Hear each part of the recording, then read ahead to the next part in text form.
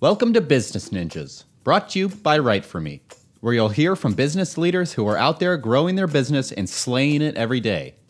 Learn from the masters. Let's get started.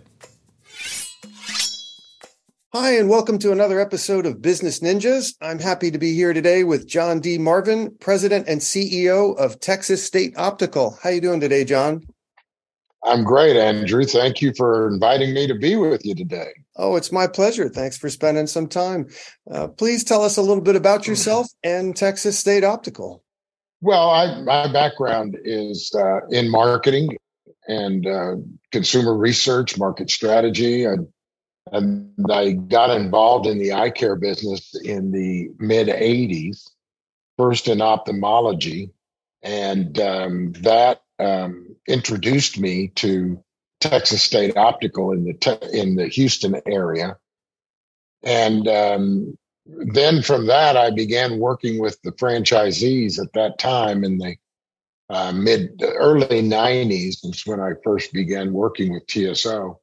It was a traditional franchise company, and my involvement, work with TSO involved me working to help the franchisees form a franchise association. Okay. And at that point, it had about 200 locations, mostly in Texas, but some in Louisiana and Arkansas. And so I began working with that group. And then towards the end of the 90s, a number of the leaders in the franchise community and I were trying to do some planning for the new millennium. And it became apparent to us that the only way they were going to realize what they saw as potential in TSO was if they purchased it. So I helped them for the year of 1999. We started that, took most of the year of 2000 to complete it. 2000. It's hard to say. It seems 2000 seems like a lifetime ago. It's amazing.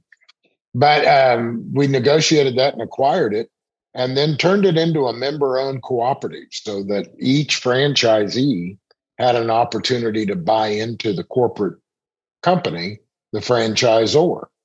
Okay. And we restructured it at that point and decided to operate it as a nonprofit, with the primary business focus being to help young optometrists open their own practice and utilize the value and equity of the TSO brand.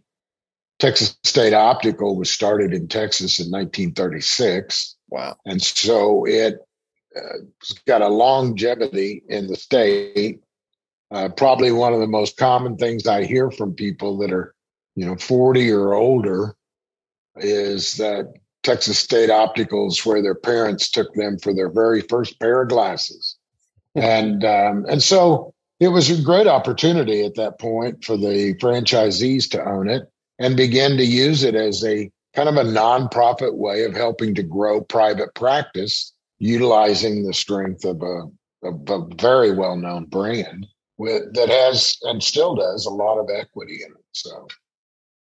Now, you mentioned in a previous conversation that corporate optometry is not legal in the state of Texas. So that was the impetus for this sort of organization. Well, no, I mean, in 1936, when it was started, it was wholly owned by four brothers, two of whom were optometrists, and they built a corporate optometry company. With, at that time in the early 60s, well over 300 locations, again, mostly in Texas, but that time had Louisiana and Arkansas and Oklahoma and New Mexico. And due to some changes in Texas optometry law, which limited the ownership of an optometrist can only own 3 locations maximum in Texas. And that combined with making corporate optometry, the idea that a corporation can employ an optometrist, illegal under the Optometry Act, caused these guys that owned this 300 location chain to have to divest themselves. And they ended up just selling the locations to people that they had employed in each of them.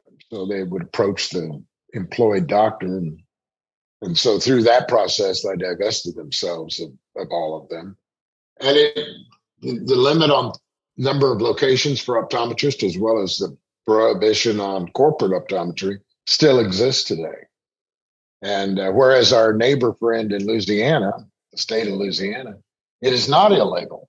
So I think you and I had talked about, if you go into one of the more popular common chains, for instance, let's just use Walmart. Mm-hmm. In Louisiana, Walmart employs the optometrist that works to perform exams, and then they have an in-store optical where people can buy their eyewear. In Texas, Walmart cannot employ that doctor. So instead, they set up about an 800 square foot space with a door that's separate from the main door. And that optometrist leases that space from Walmart, does the exams, but the people that go to that doctor, they're not obligated at all to purchase their eyewear inside Walmart. They can take it anywhere they want. So there's just a difference in state law. There's, our great experiment of 50 different laboratories. But Texas is not alone. There are a number of states that prohibit corporate optometry. Used to be, there was a position on corporate medicine itself, but that has long past gone away. But, still there's some limitations state to state is going to be different. But in Texas, it is prohibited. Okay. Are you guys uniquely positioned in terms of having a sort of member-owned nonprofit organization like you do? I don't know. I wouldn't look at it that way. I think we're well positioned because our brand has got so much value in it. And it gives us a number of different options to pursue. In the past 5 years, companies that are financed and largely owned by private equity firms have been buying up optometry practice all across the country. And in the last 5 years, they've entered Texas. What kept them at bay for the previous 5 to 10 was this corporate prohibition. But they have worked their way around that. That has not been challenged successfully yet. Good, but it's doubtful at this point because there's just, due to some inside state regulation issues, it's doubtful that there will be a successful prosecution. So as they've come into the marketplace and begin consolidating and buying up practices and operating them as corporate-owned optometry practices, then what we're seeing is that combined with a decline in young optometrists coming out of optometry school having an interest in owning their own practice, and many of them, if the large majority of them, preferring a salaried position instead. And so those things kind of come together and change the marketplace. And so I think that TSO is well positioned because with a brand that is well known and has got such a strong positive perception of it among consumers, we can either go the corporate route if we want to, or we can continue to work on a more franchise-like model, or we can do both. So I think that our options are pretty unlimited, and so our strategic plan, our business plan, includes both of those options as our plans for growth. I would hope that your quote unquote franchisee model would position you to do battle with this proliferation of online low cost mail order glasses. I get emails 20 times a day now from insert name of glasses company here for cents on the dollar to what it costs when I go to the optometrist. How are you guys dealing with that sort of change in the marketplace? Well, that's largely driven by two attributes. One is convenience, because it's very convenient to shop online. Most of us spent at least 1 year, if not two, getting groceries online and purchasing about whatever we needed online. So, and that actually accelerated all online activity because people who otherwise hadn't really shopped that way were forced to for a period of time. And so what people have learned is it's extremely convenient to do that. And with online providers or online retailers bending over backwards to make it convenient in terms of returns or remakes and so forth, then that preference has grown. The other aspect of it is cost. And if you take a look at all the online optical, you'll end up probably concluding that the kind of the sweet spot of the retail price point is somewhere between $99 and $119 for a complete pair of eyewear with free shipping. And if you've been wearing glasses for any period of time, and the last time you went to an eye doctor and bought it in their location, it probably cost you somewhere between $300 and $400. And so if you're trying to save a couple of $100 and you're thinking, and they say guaranteed, shipping free, no return, you can return it if it doesn't work. I mean, why wouldn't you try that? And if it lives up to your expectation or better, why would you go back to paying $300 to $400 when you could buy it more conveniently and less expensively? And so that's a big challenge to in-store providers, we call them offices, in-office providers, because they're going to have to deal with that price reckoning. The large majority of online commerce is single vision eyewear. Mm-hmm. And that's the easiest to be able to manufacture in that type of a deliveries channel without problems. If you are older than 40, you most likely need a multifocal or a bifocal. And now we largely use progressive lenses. And those are a lot more difficult, and you'll not find a whole lot of those being sold online. So, but I think the lesson, and the least lesson we're taking out of it, is we've got to address the fact that a consumer pays $400 for a pair of glasses with us or someone like us. And then they see an advertisement on a television for another competitor that says, you can get 2 pair of glasses and a free eye exam for $89.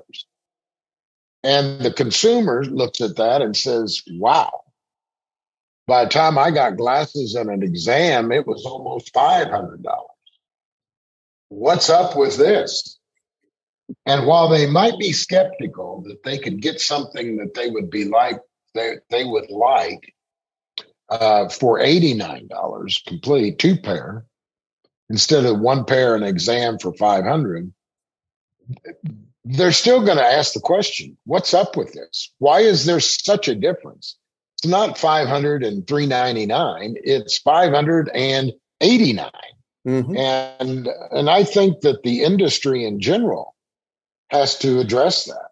And certainly we have to, in terms of the price point. Now, we don't have to match 89 and give away an exam, but we have to be conscious of the fact that people are very price sensitive when it comes to eyewear. And that was before we had inflation, more inflation than we've had in 40 years. So you combine that on top of it, it becomes an even greater pressure on people like us, organizations like us. So we've got to really kind of rethink this and figure out what our pricing model is going to be, and figure out the kind of the path forward with what can lose the least, and attract people with a level of confidence that they're going to get quality eyewear. Well, I guess it's most important to educate people that, while the way you look is interesting, your eye health is still the number one priority here, right? We're not talking about a little matter. These are not sunglasses, right? This is your eye health at the end of the day. And you need to go to people who know what they're doing and are taking care of you. And doing that online is not necessarily the way to go. Well, the majority of e-commerce business in our industry is not the clinical piece. It's the retail piece. Mm-hmm. And people today, much more than just a few years ago, have an attitude, well, I'm going to try it. And if I don't like it, I'll send it back. Yeah. Because all I got to do is run to a UPS store and put it in a sandwich bag, and they'll take it from there. And, when it's that kind of convenience, people are inclined to try it. Of course. Now, we believe that we still have a better value proposition for people, but it's become the focus has got to be, when you come to get that quality eye exam, we've got to assure you that you can get a really good pair of eyewear, quality pair of eyewear, and it's going to be worth what you pay for it. You're going to walk out of here feeling like you got a great deal, even if you did spend $500. Not everybody drives smart cars. A lot of people drive Buicks and are willing to pay that extra money to do so, because the value they get for their investment is justified to them. And I think we've never had to do that. We've never had to really take a position where we have to, I don't want to use the word justify necessarily, but we haven't really had to persuade people in the value proposition that we've got, because their options were largely us or someone like us. And now that Warby Parker broke the seal on this whole thing, we've had to deal with that. And I think, frankly, rightfully so. Rightfully so.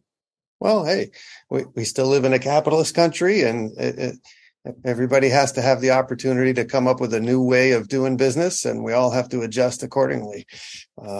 Unfortunately, the Amazon, what's the word I'm looking for? Dynamic has changed a lot of things for a lot of people, and it's put a lot of brick and mortars out of business, unfortunately.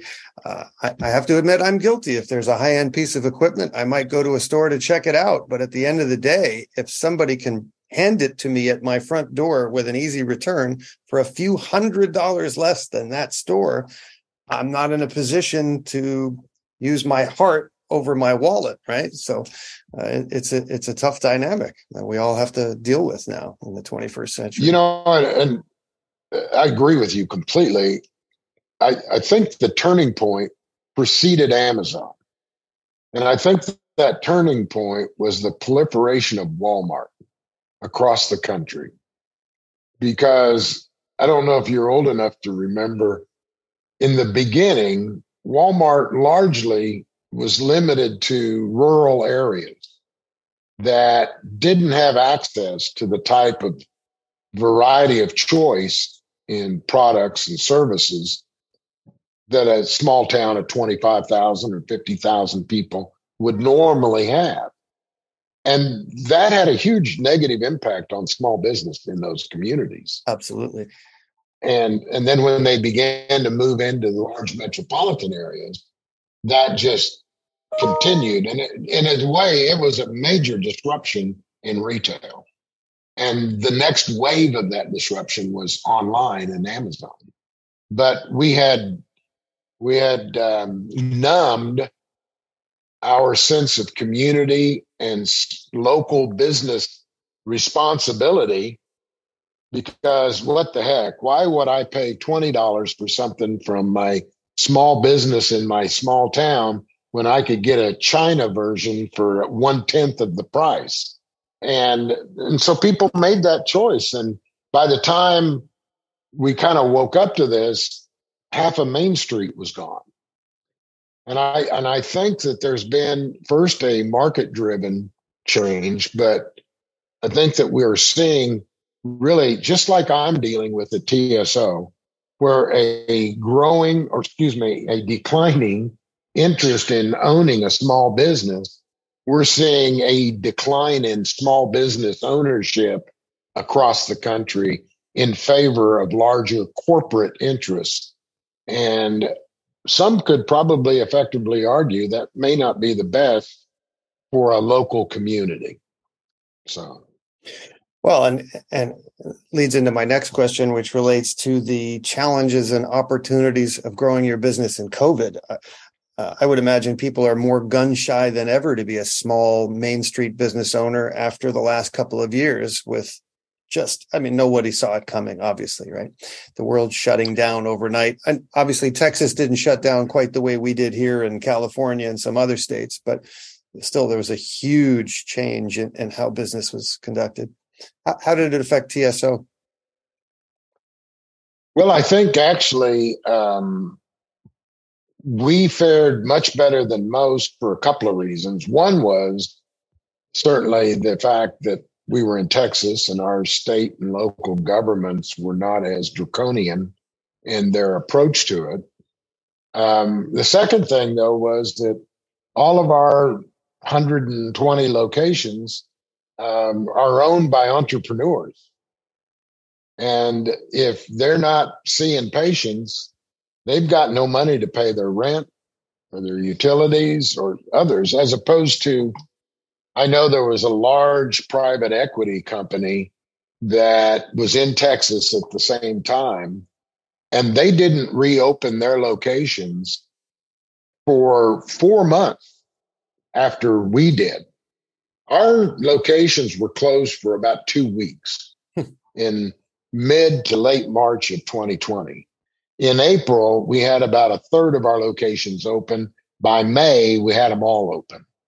And this corporate entity who has no entrepreneurial aspect to it other than they're paying ODs to work, optometrists to work, they didn't open up until September, fully open till September or even some in the fall. And the reason is not because the corporate leadership didn't want to open, is all of these employees refused to come back, and particularly the doctors, out of fear.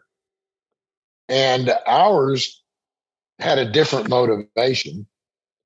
And so they were able to set their fear aside and just move forward with some common sense kind of protections. Mm-hmm. If you could refer to any of that craziness as common sense, but they took much more of a kind of a practical approach to things and says, well, we don't want everybody to get sick and die, but at the same time, we can't just stay shut down for the next 4 or 5 months. We've got to get back open and pay people cover payrolls and pay for rents and et cetera. So I think that the fact that it was a small business organization helped us recover much more quickly. From the individual small business perspective, though, we were able to deliver corporate-like resources and information to give them the guidance they needed to do so safely. Whereas if an individual, private, independent optometrist is out there, they don't have any of that resource.